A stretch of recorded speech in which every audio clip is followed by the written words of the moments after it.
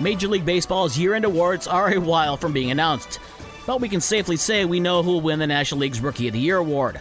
Cubs rookie Seiya Suzuki increased his hit streak to 9 straight games, and the Cubs' 4-2 win over Tampa Bay at a frigid Wrigley Field. The Cubs and Braves meet again tonight at 7:40. The White Sox game against Cleveland was rained out, snowed out, well before the scheduled 6:10 start. They'll make that game up on July 12th, and they'll try again tonight at 6:10. The Tigers had a scheduled off day on Monday. Detroit returns home to open up a 3-game series against the New York Yankees tonight at 6:40. That's a 6:20 pregame show on News Talk Sports 94.9 WSJM and Super Hits 103.7 Cozy FM. In the NHL, Calgary scored 3 first-period goals and went on for a 5-2 win over the Chicago Blackhawks at United Center last night. The Blackhawks have lost 10 of their last 11 games. The Red Wings skate tonight at the Tampa Bay Lightning at 7 o'clock. Detroit will be without captain Dylan Larkin for the rest of the season, as he had core muscle surgery, and it'll take 8 to 10 weeks to recover.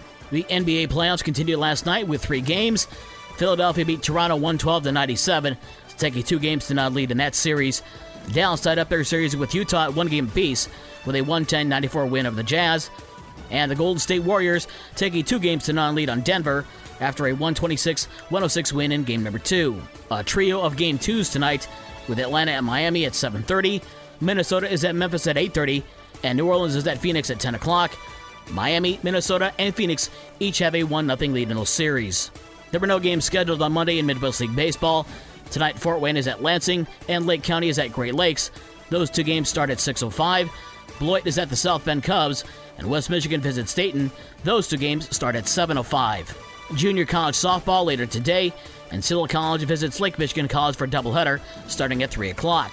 And I'm hopeful that area high school athletic directors have their schedules written in pencil, because baseball, softball, tennis, golf, and track events were all called off because of that lovely spring weather.